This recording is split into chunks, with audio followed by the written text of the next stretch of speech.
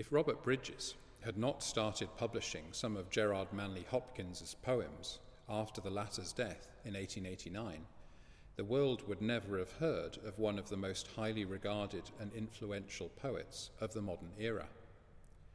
He was baptized an Anglican, but became a Roman Catholic while at Oxford, at a time when that often involved estrangement from one's family.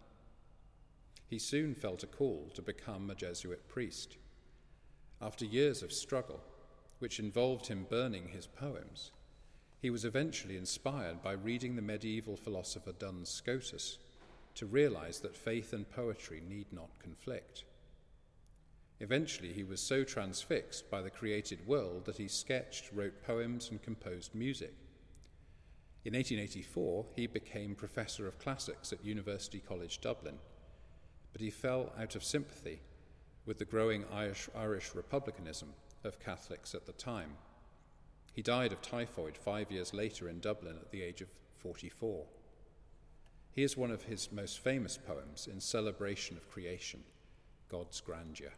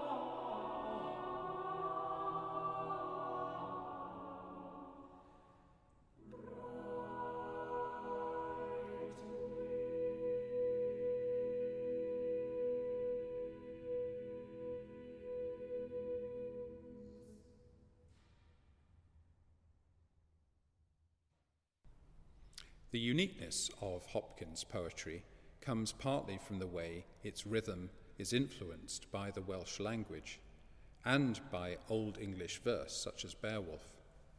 Hopkins also developed partly from Duns Scotus the notion of inscape, which has been described as the charged essence, the absolute singularity that gives each created thing its being. In stress is both the energy that holds the inscape together and the process by which this inscape is perceived by an observer.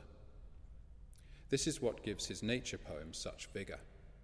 His best known and also favourite poem, The Windhover, begins with lines, "I caught this morning's minion, kingdom of daylight's Dauphin, dapple dawn-drawn falcon in his riding of the rolling level underneath him steady air and striding high there." The lines chart the course of the bird's flight and pile up the adjectives and alliteration to enhance the sense of swoop and glide. Here's a setting by Will Todd.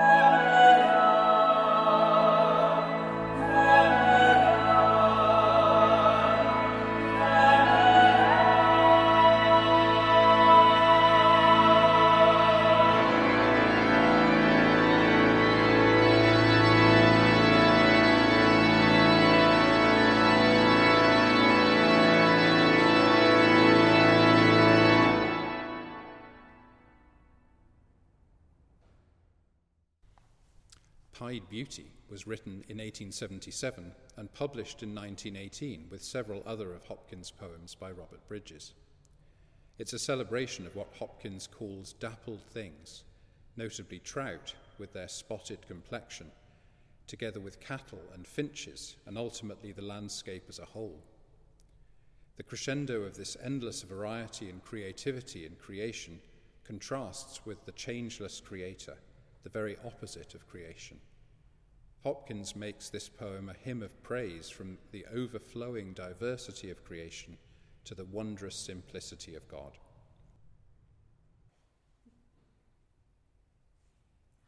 Glory.